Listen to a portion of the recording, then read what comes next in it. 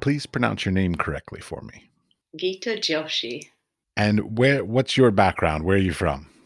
So I am based in London. I have an art history background and I worked for Royal Commissions and then architects consultancies. And then I moved into finance or financial services and did that for many years. And during that time, I sort of still had one foot in, the art world, but in a very much a volunteer capacity. I'd sort of volunteer at open house and all these sorts of things and, go to lots of museums, shows and so on. And then it was in the financial crisis in, what was that, 2008? I left banking and wasn't quite sure what to do. I mean, I went to Italy on a one-way ticket for a while. And then when I got back, I thought, okay, well, what can I do? So I went back to uni. And I thought, oh, well, art history, that's what I've always been interested in, kind of go and do more of that. And so what happened after that? So at some point, I can't remember even when it was now, but I trained in curating at Central St. Martin's. And I think it was really at that point that I realised that I could sort of bring the, art interest and the business interest together. Previous to that, I'd always thought that, working in the art sector meant working in museums. And those sorts of jobs are obviously very few and far between. And being poor. Yeah. And, not very well paid, and they want a ton of qualifications. They only hire people from particular universities. It's its whole own game anyway. So I think the curating really, landed for me, and that was a way I would be more involved as well, because a museum job, if I even did go and get one, would be very much sort of back office admin thing probably. So this was a much more sort of proactive way of going about it. So really that's what happened. And, for me, it was just this realization of bringing those two big things that I was very interested in together.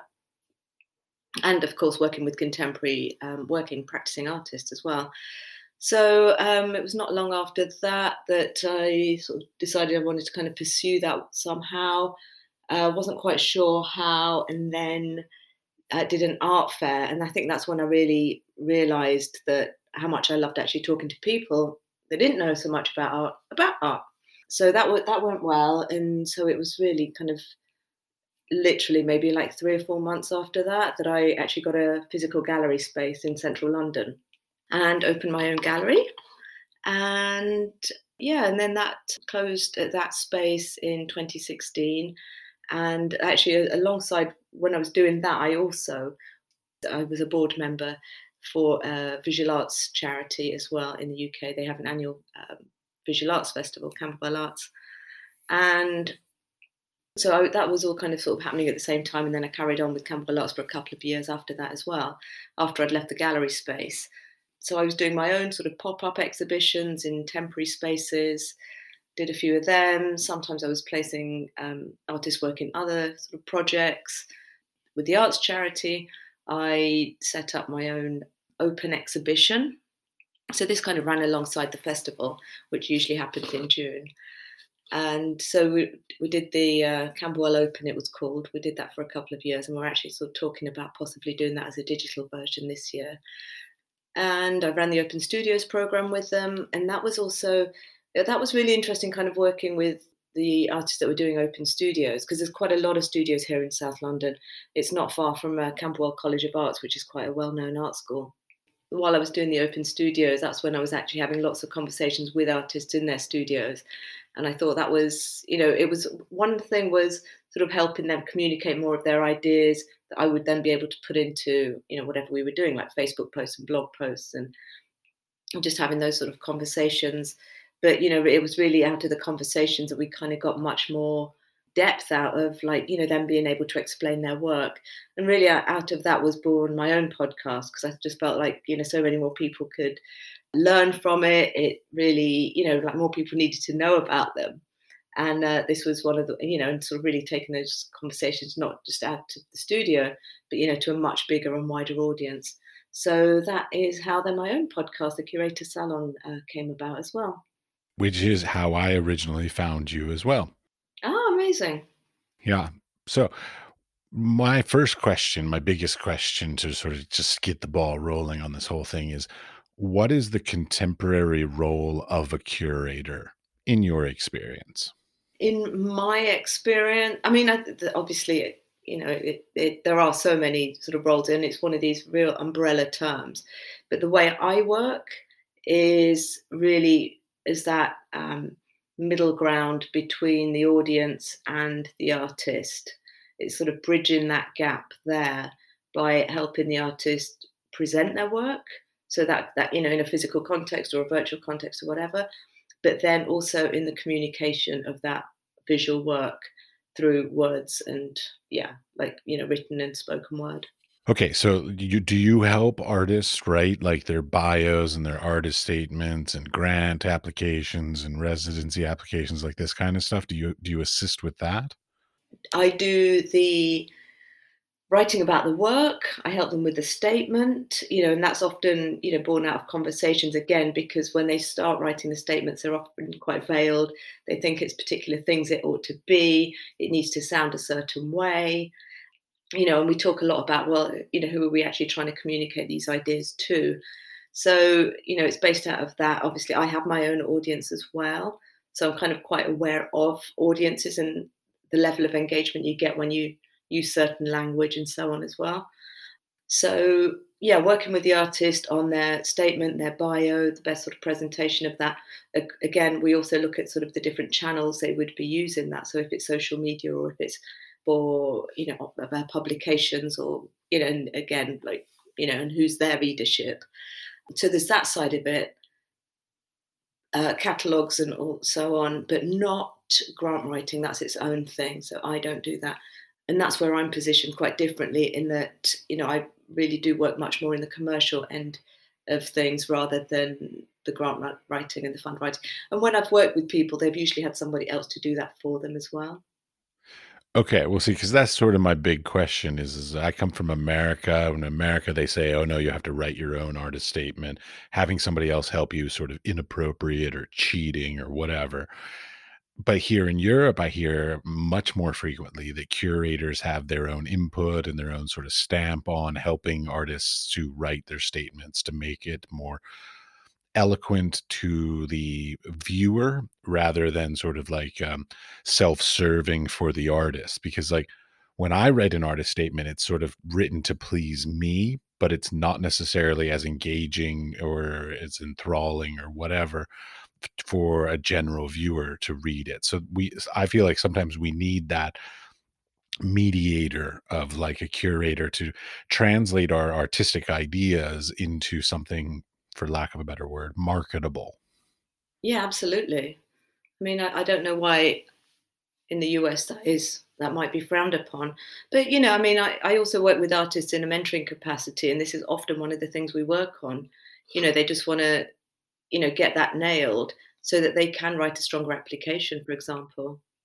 There are certain types of artist statements you might put on exhibition, and there might be different type or a different, maybe either more elaborate or more specific that you maybe put on your website or something like this. So like there are tailoring of the artist statement, because in the old days, they used to just say, like, make a boilerplate and then just, tweak a little bit of it to suit your purposes. But I feel like with the sheer volume of ways that artists communicate these days, so whether social media, website, exhibitions, book publications, whatever, like that we have to continually be evolving our statements, because like literally if we use the exact same statement every time in all those places, people would stop reading them. Totally. I totally agree. I think you really need to know who you're writing for. If you are self representing and you're really getting most of your traffic or sales from social media, you're sending them to your website where they can see more work and learn about you and potentially buy, then you need to be writing for whoever that audience is. I think it's Derek Sivers that says, don't try and impress an invisible jury of MBA professors. But that's what I was taught. I mean, I was taught to write for like Yale professors. Like that was the deal. Latin phrases, Kantian philosophies, all these kinds of things. That's how you write artist statements. I'm totally joking. That's completely wrong these days. So you seem to be focusing a bit more in your career right now on sort of online sales and this kinds of stuff. Is that right? I help artists with their online sales. Yeah, I've just last week launched my own online exhibition. That's a virtual exhibition where you can walk through a virtual gallery space. The artwork in that gallery is available for sale. That's right. Okay, tell me a little bit more about that because with the pandemic that just came sort of started to hit us, it feels like literally overnight, all of the museums and galleries suddenly were able to do virtual tours like overnight. It's as though they had them ready and they were just like, well, why do we need them? And then all of a sudden they needed them and they just put them out there. So like, how did you even do it? So like, you literally like sort of nuts and bolts. Like, how do you do them technically? Technically, I mean, you can find software to do it, just like you can find software to, put your artwork in situ, right? You put it on in a room sort of setting. So, I mean, it's just a development of that. But I think what's more interesting and important about it. I mean, my version of it is actually, you can physically, well, physically, it feels very physical. You can move through a gallery space and navigate around and move to the left and right and pan and zoom and so on. I think what web exhibitions is such a broad term, and sometimes they are just photographs on a web page and some writing. So you might as well just be looking at a web page, but they're telling you they've curated it or whatever they've done. And that passes for a web exhibition. I mean, the other format I've seen is when people are, you might have like one gallery guide or a dealer or somebody walking through a gallery space and talking about them. So it's much more sort of video experience again, and that one being a bit more show and tell, I guess, and also like a tour through a gallery space, and when they allow like one person in there. I know Hastings Contemporary have done something quite interesting, which is they've got a robot, and this robot kind of goes around and I haven't actually used it, and I need to check in with them to see how that's going. But I think you could, as a visitor on your own laptop, you can sort of tell that this robot with the camera where to go and sort of find out more about the artworks in that display. But my one is, like I said, it's a virtual gallery space, and it's very much hung like a traditional white cube space gallery. You can move around it. But I think one of the more interesting things about it is how we now then package that up as both an exhibition and the marketing experience that goes around it. So I think the issue's always been getting people to the websites, and now we're kind of offering something else. And so the whole online marketing, sort of driving traffic from social media, from all the other places, is really where all our attention is. So for my exhibition, we had you have to register to see the exhibition, so that grows the mailing list. And so when somebody then registers to see the exhibition, they're taken straight in to their inbox. They receive another link to enter it so they can visit it anytime the exhibition is open. In my case, this exhibition goes till the end of April. They also get a PDF catalogue to their inbox about the artwork on display and so on. They will probably over the course of the show get about 4 emails. So there's a second one will remind them, that it's there and it should revisit it. Probably we're going to ask for feedback on that one. What did you think? And sort of get that a bit of engagement. And also on that one, we'll probably mention the fact that it got mentioned in the top 5 online exhibitions to see by FAD, which is a really great online publication. Very nice. Congratulations. Thank you very much.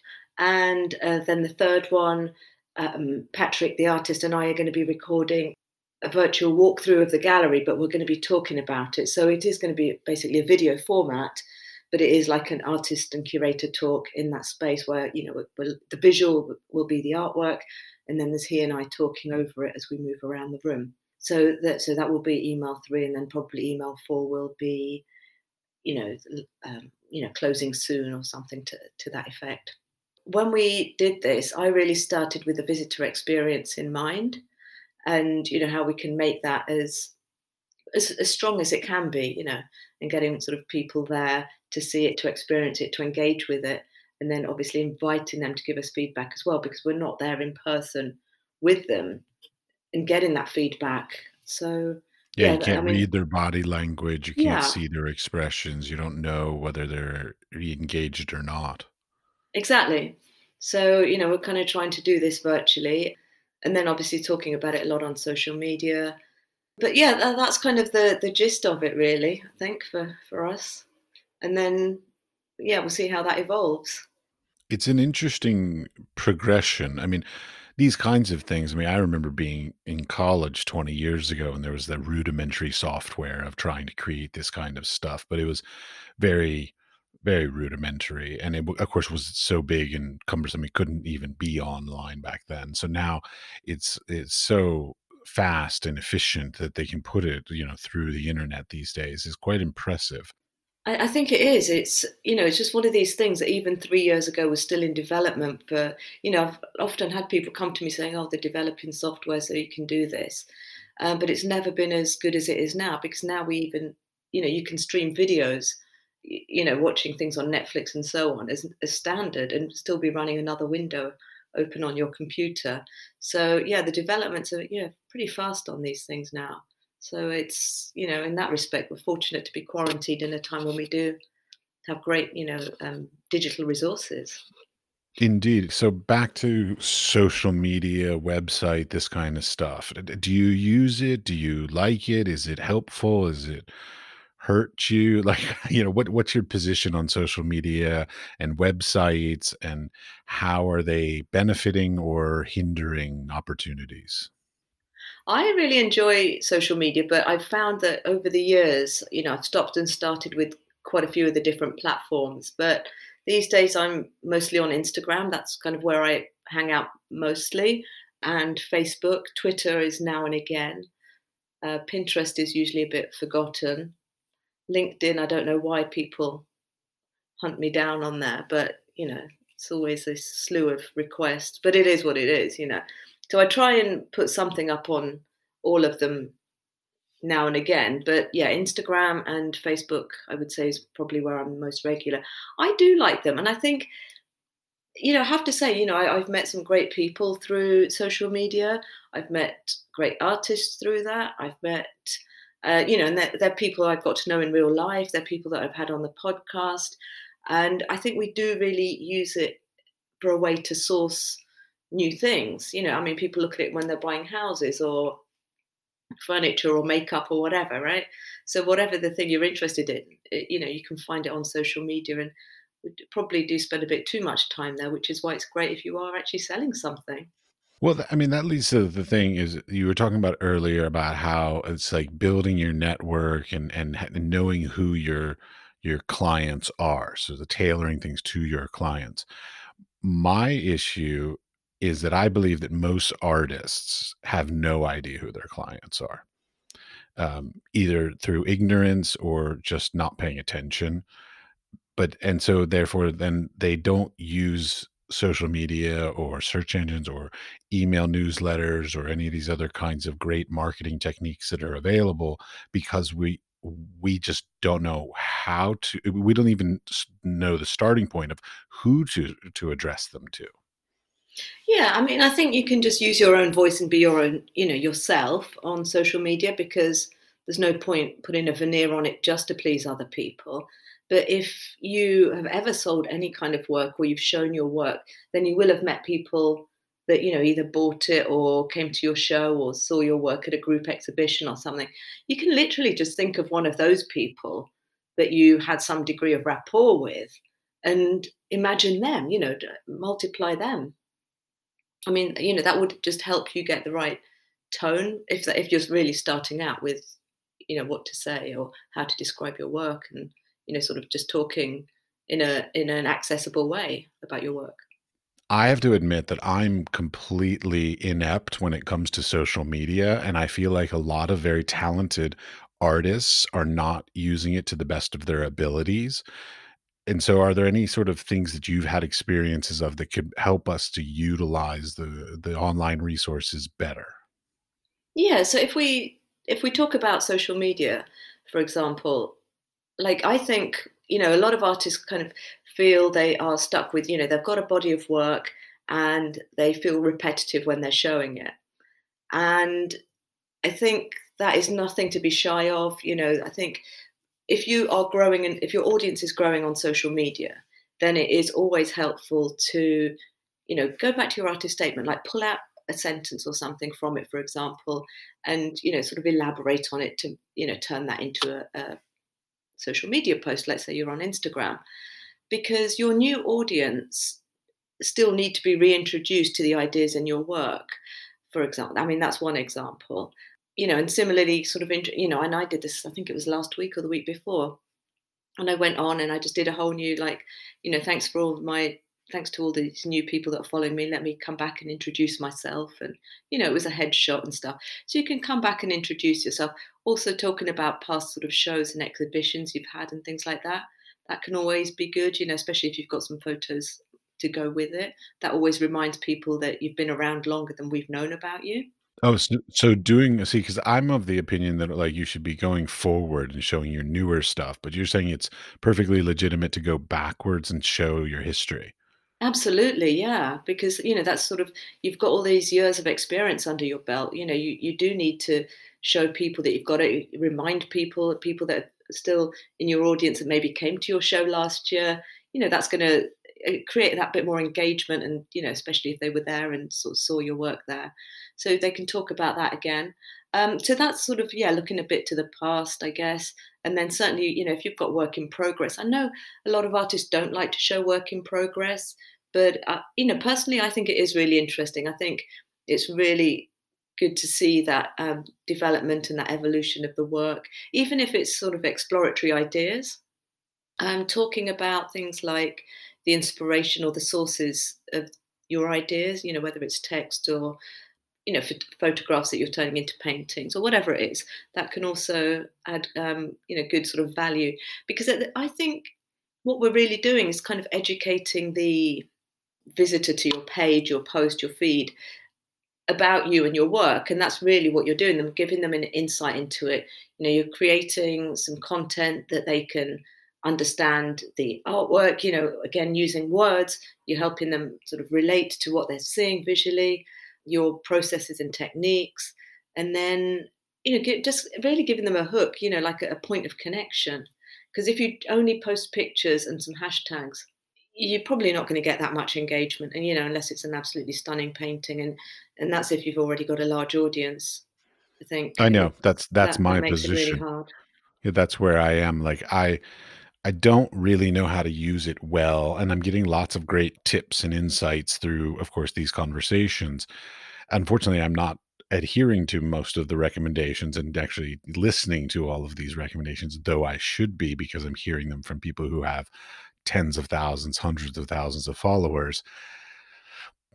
And that's yet another great artist trait, is that we often hear things and are told things, but it's sometimes it's difficult to integrate it into our daily life and our rituals, and sort of change how we have done things and sort of listen to the advice and may do something better. I think it really takes time. It takes, you really need to want to do it, but also then set aside time, like batching that work, because you could sit down for a couple of hours and write, a certain amount of content.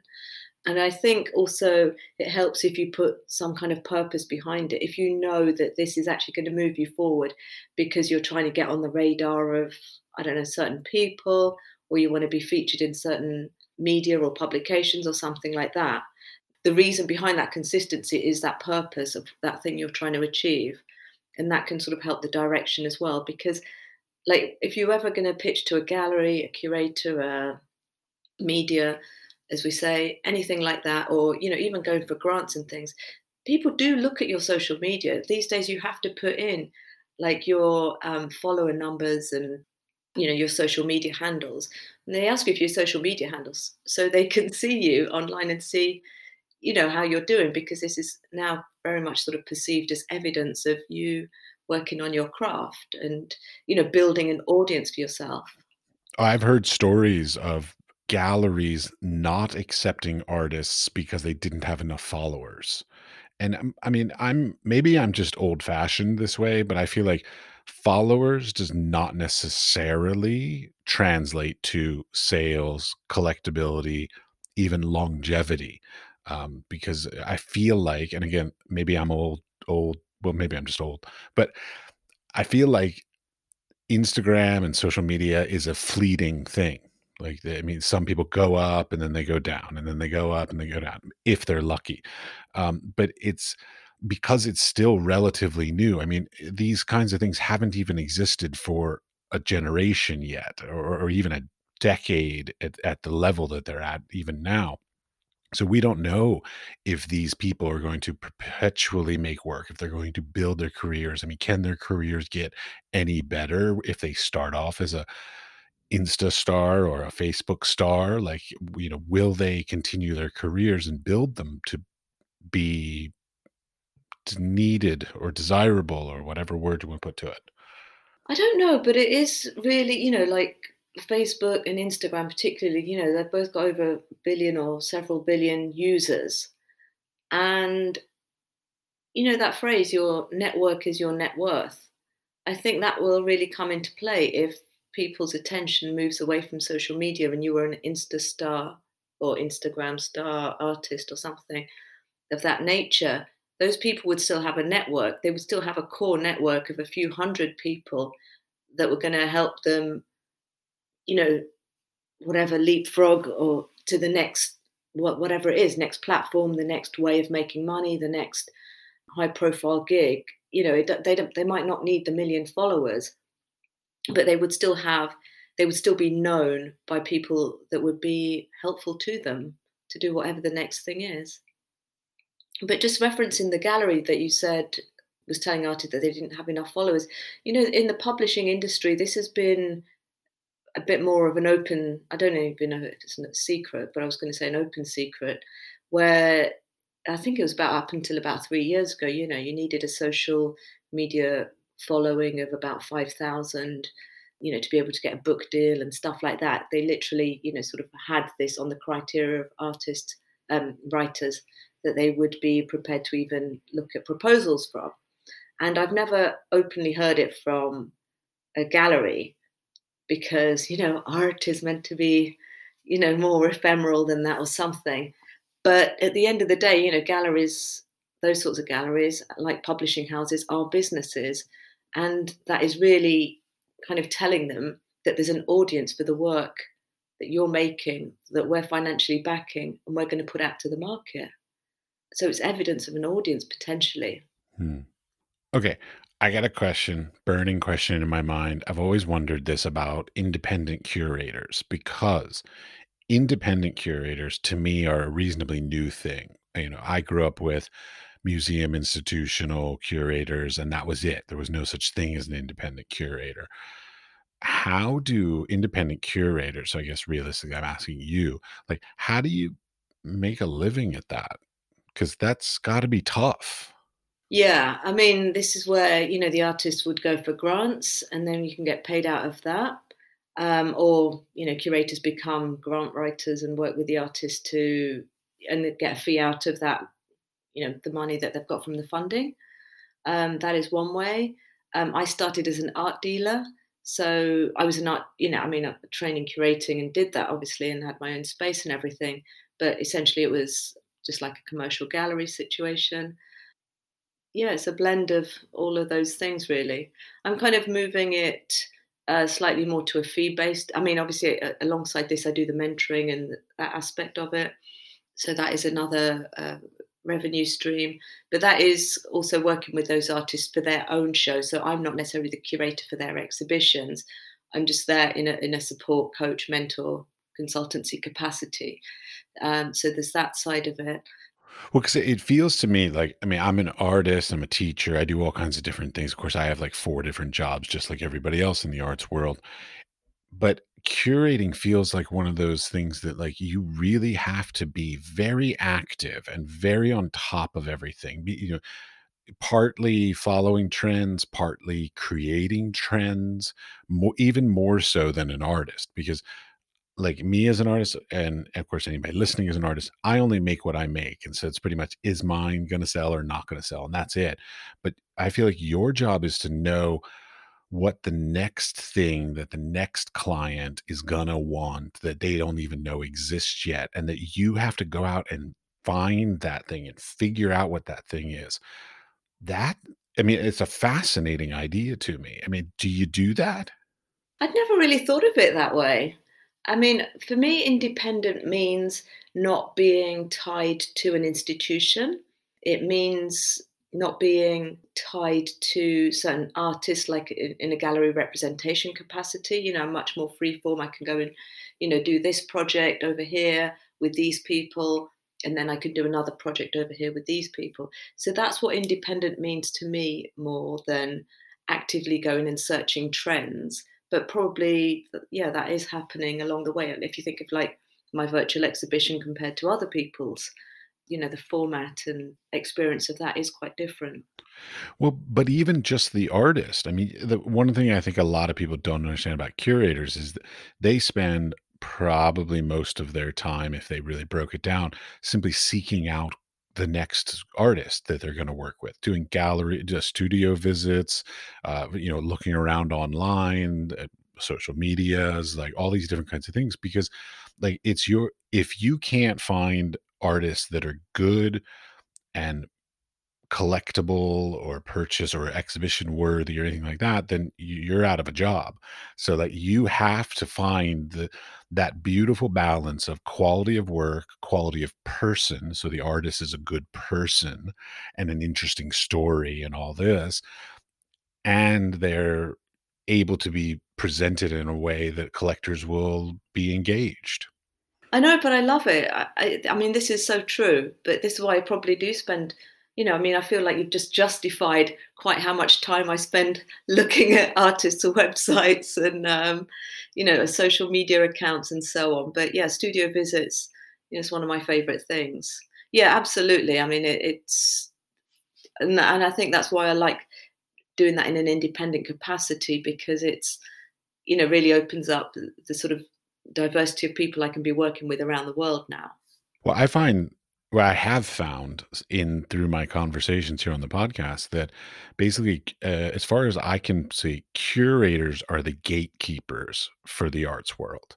So, like, there's the artists, and they're sort of at the bottom of the pyramid, and then it's sort of at the point of the pyramid, maybe the funnel. The point of the funnel is curators, because curators have the connections to galleries, institutions, and collectors that artists simply can't have for whatever reason. We're just generally really bad at doing. But curators have that charisma, that whatever it is, to be able to both work with artists who are oftentimes a little crazy and work with collectors and institutions and galleries that are sometimes can be crazy on their own.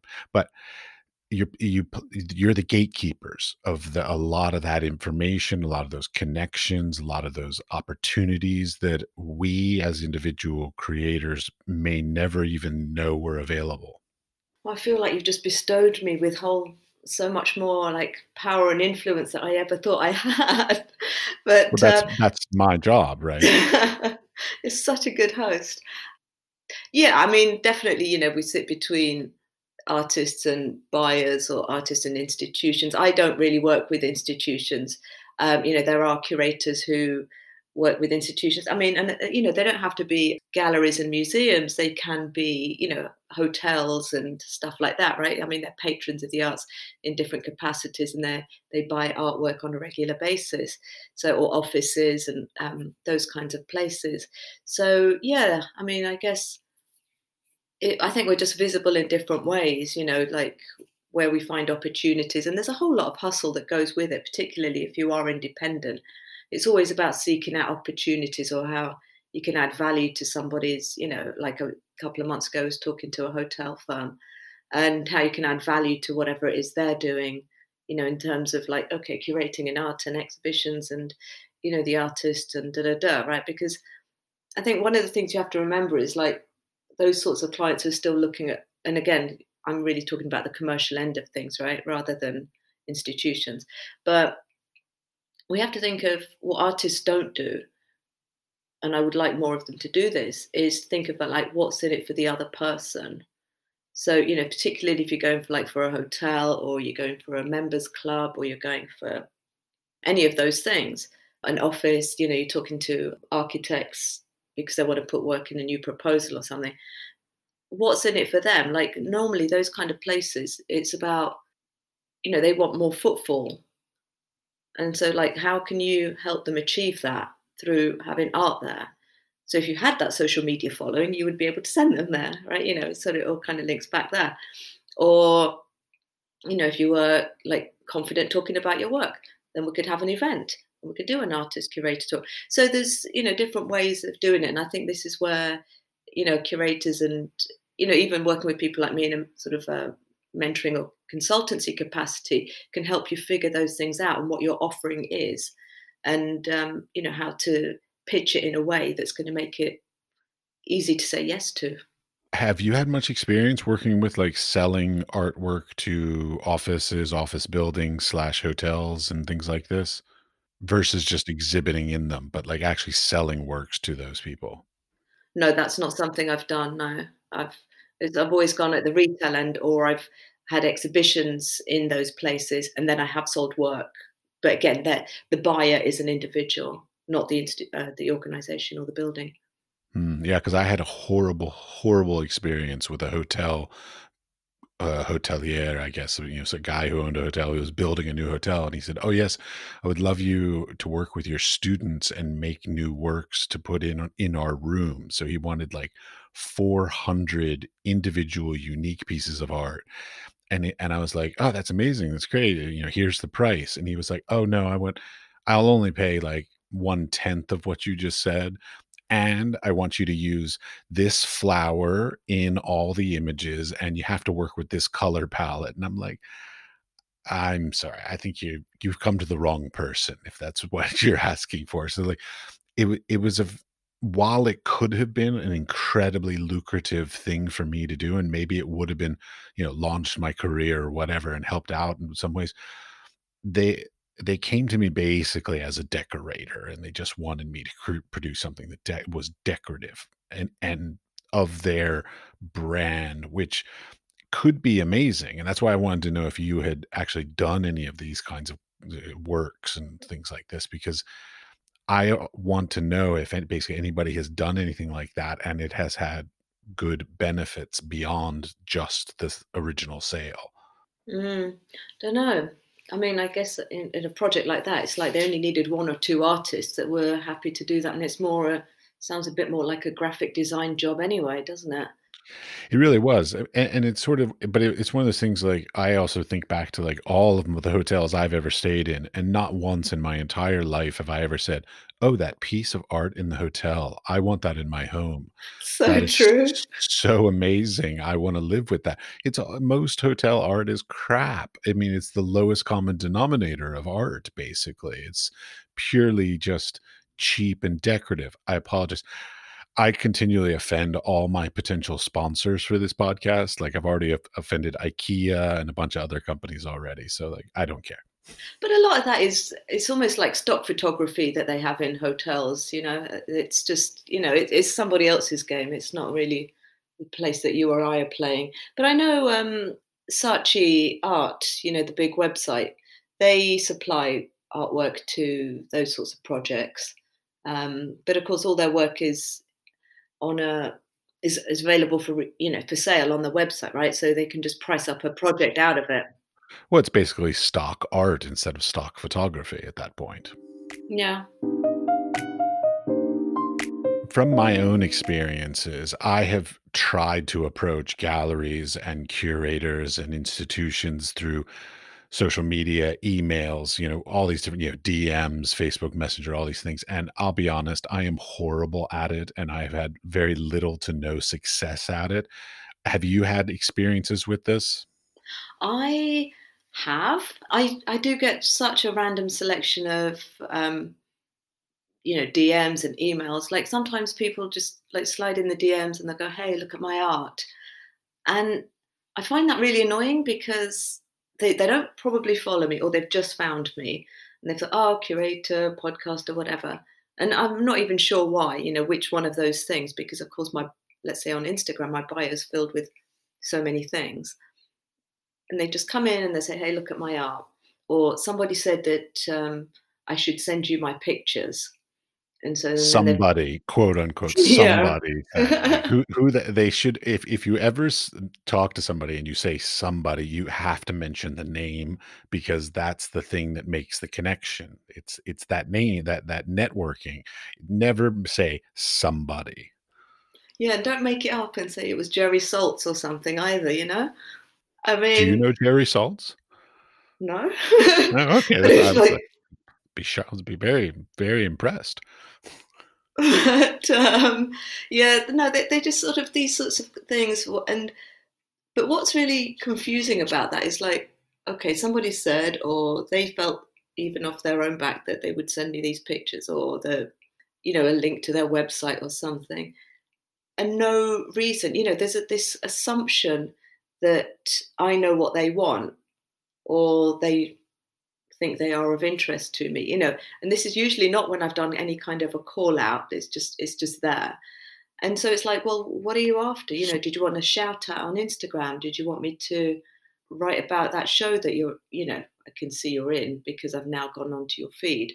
Have you, you're asking to be a podcast guest? Are you looking for help with your career? Well, like, what is it you want? So I think if people were just clearer about that, that would be, much more helpful. Obviously, it would be even better if they were actively sort of engaging on my own posts so that I'm slightly a bit more aware of them and, we have some kind of social interaction virtually before, turning up there. I have a question about that. Hmm. I've never asked this question before, but I want to know.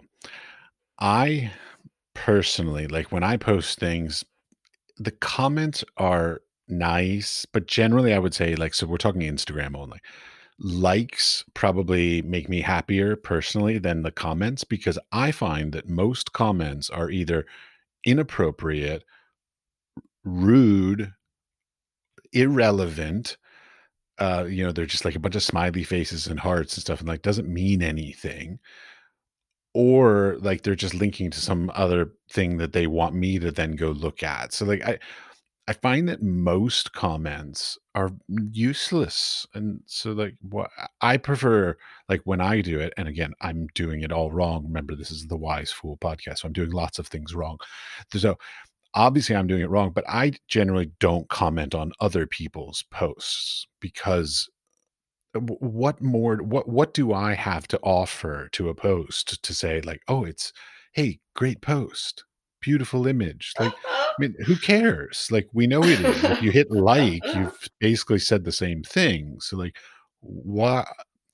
I just find, as much as I appreciate a nice comment and even critical, constructive feedback, I don't see the benefit of them other than just ego. Such a good question. It's like your lack of social interaction on other people's posts is really a mirror to your own feed, isn't it? Really, if you're not actively being sort of social and commenting. I don't know. I mean, I think a lot of the artists whose posts I'm writing about, I'm just saying, I like it, or it's, what else do I tell them? I mean, I think when artists are announcing that they got selected for something, things like that, sort of congratulating them on all that sort of thing. Or if I'd seen the artwork somewhere, it was on show last year, then I might sort of comment on, yeah, that was, it was nice meeting you then and stuff like that, I think. Oh, no, no, that's very different. A very personal comment of like, "Oh, it was, yeah, I remember I was there, or I remember meeting you there." That's great. All for that. Very personal. To me, the purpose of social media right there, basically reconnecting with somebody that maybe you didn't keep up with, and now all of a sudden you're reconnecting with them on a very unique, authentic, individual way. Love those kinds of things. But just people that, like, put, like, a bunch of hearts and a bunch of smiley faces, like, for comments, I find that ridiculous. Don't get me wrong.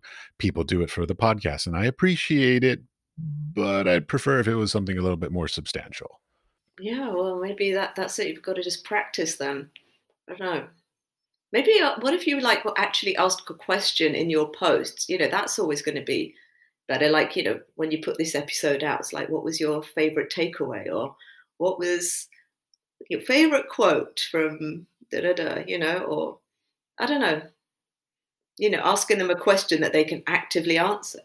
Well, and I've heard that a lot of good ways to engage with social media is to basically ask questions of your network and get them engaged in a conversation instead of just simply putting out a fact and saying like, "Here is this thing. There, like it or don't."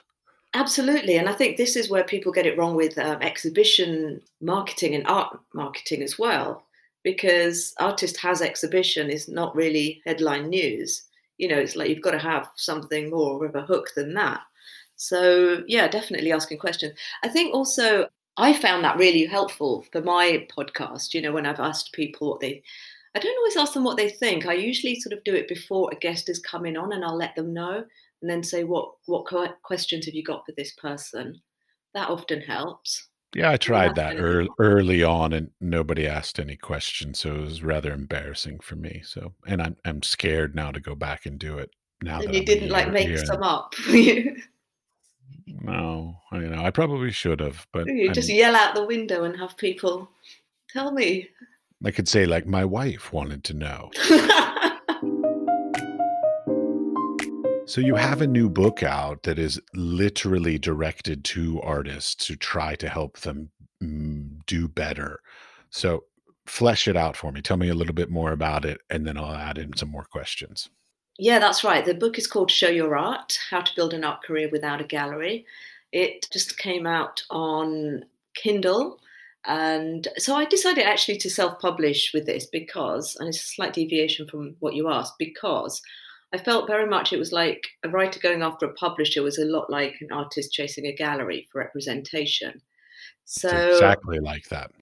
yeah, so I thought, well, if my book is about how to be a self-representing artist and build a career without a gallery, then it made sense for me to actually just go ahead and publish on Kindle. So yeah, it's available on Kindle. It's called Show Your Art, and it's very much aimed at the new or early career, emerging, whichever word you want to use, artist, talking about, we actually do talk quite a lot about things that we've already mentioned in this episode, like writing your artist statement and sort of delving into yourself, your own backstory, especially for those artists who are perhaps career changers and so on, or they've returned to art after a decade away doing other things, or childcare, and now they're back in the studio and so on.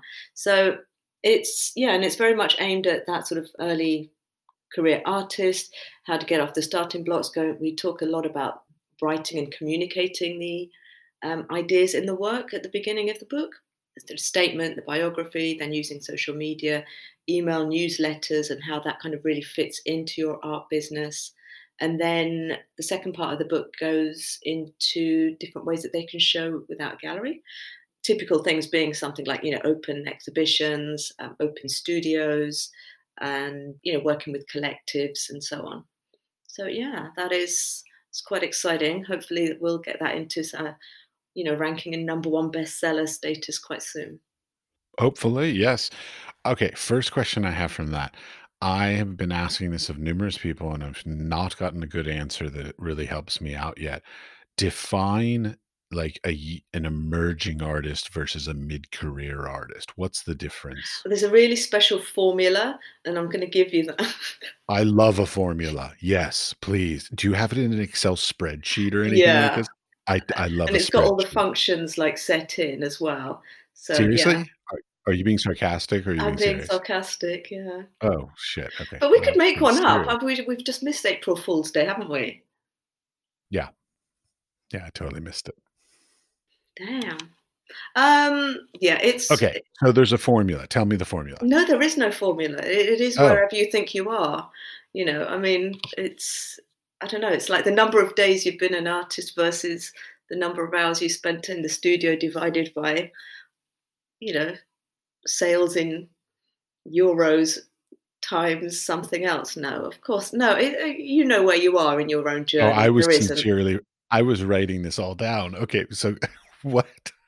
There's no formula to find this. Well, because No. okay, So for me, a mid-career artist is somebody who has been selling quite consistently for, I don't know. I mean, I wouldn't really even put a time on it, but I feel like that person they've been showing quite consistently, they've got a reputation, they're known, they have kind of quite a strong and known peer group, and they also have a trajectory of like the next level would be for them.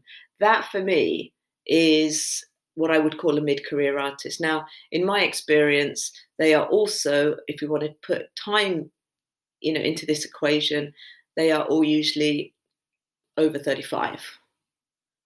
But then you're also going to find emerging artists who are over 35, but I've worked with people who have, been doing this since they were 15, and then they did go to art school, but they've just had some early success, and then they've been just sort of showing consistently and in their practice, and so they can definitely say they've been at it for, over a decade and a half. But I wouldn't really put a time on it. I think it's the position in the longer time frame. What are your thoughts? Where do you think a mid-career and an early well, I don't know that effort will because this has merge? come up because, well, first of all, most people, when they say emerging, they generally do mean younger than 35, which I personally think that's kind of ageist in many ways because I think there are a lot of people that come to art later in life. So Totally there's agree. no need to do that. But I made mistakes in my career, which was going into academia. So therefore, I was not as much part of the commercial market. So I don't have as much of that sales record necessarily, even though I have 20 years of exhibiting. So it's sort of one of those things like in the commercial market, I have pretty much like very minimal track record, but in the exhibition industry, I have a very nice looking CV. So it's like I would probably be a mid-career exhibiting artist, but a emerging commercial artist. But then again, doesn't it go back to like who you're talking to? So if you were talking to an institution about an exhibition, then you would probably be mid-career because you've had like 20 years under your belt. Yeah, I would be mid-career to an institution and an exhibition idea. But if we're talking about sales and collectors, I would probably be defined more as an emerging artist because I don't have a huge collector base and I don't have a huge following of people that are buying my work and Mm. clamoring at the doors. So and this is something that I find is very common. I that artists sort of fall into one realm easier or faster in their career than the other. I mean, here in the Czech Republic, it's much more common to be an exhibiting artist than necessarily a commercial artist, because there's a lot of good financial support here in the Czech Republic to support their careers and all this. So they don't feel the need to sell because they can be supported in other ways. Whereas other places I've lived, like in the United Arab Emirates, it was all about sales, like 100% about sales. The institutions, they were irrelevant in many ways. Everybody like based their prestige on how much they sold their work for. So like literally the value and the money that was transacted was the status symbol for that arts market. So I mean, it's all very, I mean, as much as it's a global community, there are very unique regional tiers and levels and expectations and definitions. Yeah, interesting. Yeah. I mean, I think I don't really know what to add to that. I mean, you're quite right. I mean, it's very much tied to capital markets in certain countries. But also, like, again, it goes back to, who you're talking to, because for them, some people will only see sales record, but other people will see your visibility in other ways, through catalogs or publications for other things you've appeared in as well. Yeah. Yeah. Like on ArtNet, I've only got one exhibition, but I've been exhibiting for 25 years. So, but I just So can didn't. you not put a back catalogue of a archive on there then? I just haven't. That's just another thing on my list of things that I should do to build my career that I'm not going to do anytime soon. Yes. I mean, but this is my okay. Okay, this is my biggest pet peeve with everything in the art world these days, and I mean, this is really why I sort of like decided to do this podcast in many ways, is because In the old days, because I sound old when I say this kind of stuff, but like traditionally, art was you make art in your studio, you take it to a gallerist, the gallerist then sells it to their local regional collectors, and then they get another gallery somewhere else in the world for you. And so you really, as an artist, you could pretty much just sit in your studio and make your work. You give it to the gallery then basically feeds it out to the world on your behalf. These days, the artists have been saddled with doing so much work, and there are so many opportunities that I find the entire process of even deciding which opportunities to try for daunting.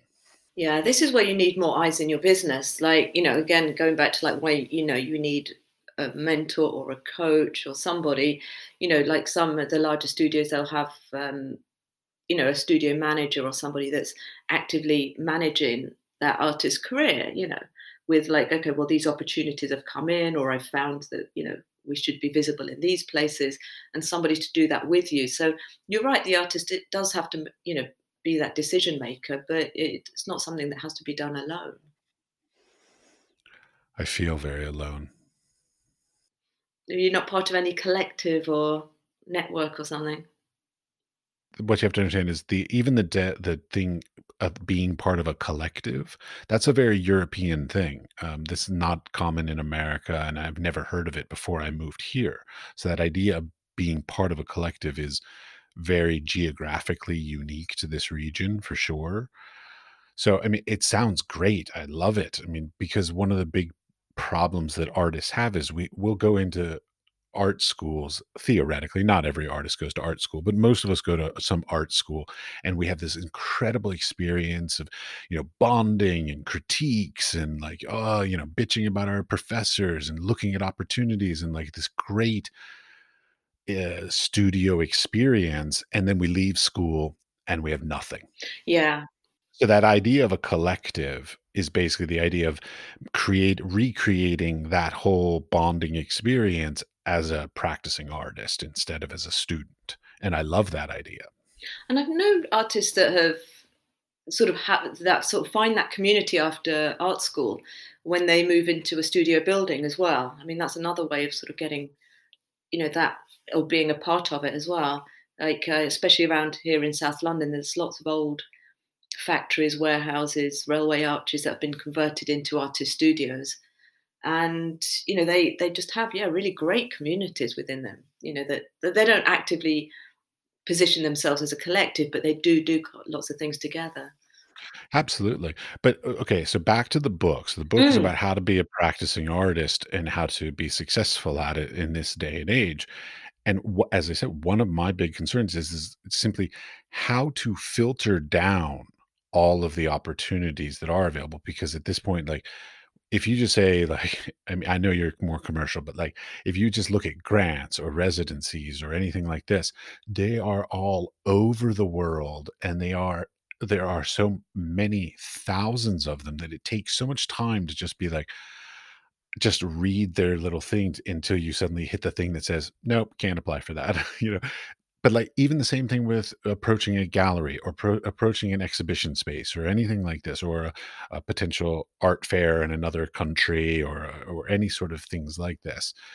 How do you filter out all of the stuff that's not going to be useful for your career and find the right choices? It's about starting off with a bit of a plan. So if you think of where you want to be in a year's time, now obviously COVID-19, we're all in lockdown. I mean, it's a really strange and sort of unsettling time in that respect. But where do you want to be like in a year's time, or at the end of 2021, for example? Okay, And that's then, easy. give yourself a 5-year plan as well. And Okay, then I I want to would have a think, piece of my work in the Museum of Modern Art in New York, I knew you 1 were going to year. say that. Go. So, like that one, this one, I would love to reverse engineer this. So, if we Me start that, too. yeah, all right, let's do it. So, if we start that, so they've just accepted your work. Well, How and did that happen? how did that happen? Well, what was the step before it? You met. Okay, so, there's all the things, right? So there's like, yeah, you gotta like, woo a trustee or something, right? Board Well, and member. that is the step before. The step before it is either somebody even told me this a long, long time ago. One of my first podcasts was a guy that gave me amazing step-by-step instructions of how to do it, which is find the youngest trustee because they're generally the ones who are going to be more willing to put their names to a newer, younger, unknown artist and sort of woo them. If that doesn't work, go to the like, so let's say I'm a photographer. I go to the photography department, but you don't go to the photography department that's actively working at the institution. You go to the photography person who ran the photography department before and ask them to connect you to the existing people because the existing people get stuff all the time. But the person who doesn't work there anymore, but who's still a curator, that person loves feeling like a helper. Like they enjoy the thing that like, oh, I'm still prestigious enough to be able to help you in with this connection. And they like that. So they will be more helpful than the people who are in the role currently. I loved his idea. I like it. My fantasy reverse engineering of that situation was going to be different. Let's hear yours. I love it. Go ahead. Well, it was, so you've got to woo this, somebody on the board or trustees. I mean, it's actually more specific than that, actually, isn't it? It's the acquisition committee, and that's either a subsect or, whoever proposes that artwork to the board to approve the museum having the artwork. So that's one bit. And wait, And so it's are like, these okay, acquisition committees names made public? probably not, because I think it will go through numerous levels of approval before it goes to a board meeting, because the board meetings are not actually that frequent anyway. Right. They have all these subcommittees in between, about whatever they have them about, HR and all the other things. So I was going to say, so if that was the thing, so you had to get them to your show and have them fall in love with your show. And it's like, well, why did they come to your show? Because you had a show, and just before that, they'd read about you in all the big newspapers. And why did they read about you in all the big newspapers? Because you'd done a commission at somewhere big, like an airport. And so obviously it was a high spend thing, and your artwork was there. And because it was an expensive airport, it turned up in all the financial papers, which those board members are actually reading, because you've got to remember lots of board members are from financial services, right? So you're in the Wall Street Journal, you're in Forbes, but you're also in architects journals, and you're all these things. And it's like, well, how did you get the job at the airport? Because you applied for the percent scheme, for example. And so, and then when you got that job, or the funding to do the job, you actually put aside some marketing budget, and you hired a videographer to document your process. And so you had that whole, sort of process being, maybe he came every week or something like that when you were in the studio. Maybe there's some other broader, I don't know, connections that, there that you can make in other ways, like you hired, students, or people to help fabricate whatever your installation was. So there's that part of it, and then you've actively sort of set aside budget for creating, documenting the process. I mean, you could literally at this point be thinking, right, and then you hired somebody else to go and find you a Netflix producer, and then you get them to actually turn this bit of documentary footage that you were having into a much more substantial, I don't know, Netflix film or something like that. So then, obviously, the people at Forbes and Wall Street Journal and Architects Journal and Art Monthly and all the places were actually had even much more collateral to write about you. So we go back to your project at the percent, for the fantasy airport. I'm actually thinking of a particular one, like Jacob Hashimoto did one at an airport. I don't know, maybe last year or the year before. It's a phenomenal sort of big. His work is like made up of little kites, Mhm. and they're all strung together, and it's a big sort of installation. So obviously you've got some beautiful photography, about whatever your work was, and it's like, well, how did you get on the, how did you get that commission? Because you put up together a great proposal. And, the step before that is, what would be the step before that? Is actually signing up to the percent scheme, right? So you literally, I mean, that's the thing you can do this afternoon. Is like go on, you know. Well, my position would be hiring a grant writer to help you write the proposal would be the Well, step that in would that that. would come after. That's when, because firstly, when you sign up to the percent scheme, from what I've seen, you literally just sort of register to say that you're available to do, like, so the next time a public building is going up and they're looking for the artwork, then they have to look at this pool of artists, and I you're at believe least this in is the a running. UK specific thing. No, no, it's a US specific thing. Really? Oh, Okay. okay. So should we just talk about what that is in case our listeners don't know? Oh, I know percent for the arts, but in Yeah, the that. United States, it's not a federal thing, it's a regional thing. Yeah, that's right. And so you would like so you go to the cultural section of the state government. What do you call that? The state's website, right? Yeah. Government website Yeah. for each state. Like you would go for Florida and you go for Colorado and so on. Well, but that's the thing is like right there. So like every artist in the United States, if they want to sign up for the Percent for the Arts program, they have to go to 50 different websites and sign up 50 different times for every single state in order to get all the opportunities. So again, it's just for me, Right, but it's you could just be the more sheer strategic, and then you could just say, right, well, where is the investment happening? And it's going to be in like a handful of states, and then you can do that. Or you can keep an eye on, you get Google News alerts to tell you where they're building the next hospital, for example. Or you've just you check out a handful of property developers, right? So that you know that, well, that this is their business, that they're in the business of developing or building new buildings. So you could just sort of follow and see where they're buying assets and a handful. But then it goes back to the thing: it's like how much time you want to put in. Like 50 forms is okay. It's what, like 2-3 days work, because I've seen the forms; they're not that extensive.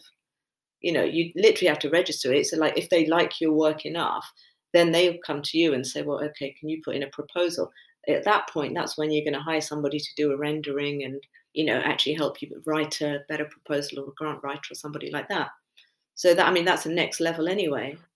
well, I love your whole idea of basically figuring out a goal and then sort of working it backwards. Like how was that achieved? I mean, it's a very smart way to think about it, but you kinda even within that, you still have to have, like, a few backup plans just in Oh, case for a couple sure. may one thing doesn't work out because, like, you can't literally, like, do A to B to C to D because people are involved, egos are involved, timelines, money's involved, all these kinds of things that could somehow throw any one of those direct paths off, so you still have to have a few irons in the fire to be sure that one of them will get you back on track for your goal pathway. But then it's also like, why do you want that work in that museum? I mean, I know the point of your question is it could be the Tate or it could be anywhere, but why do you think, like, why is that important to you? I mean, I've had, artists sort of talk to me about this, and it's like when we look at the Tate, well, you can go and get a job at the Tate, or I don't know, I think the Tate do it, but the Royal Academy, I'm pretty sure, does it. They have and the V&A does it.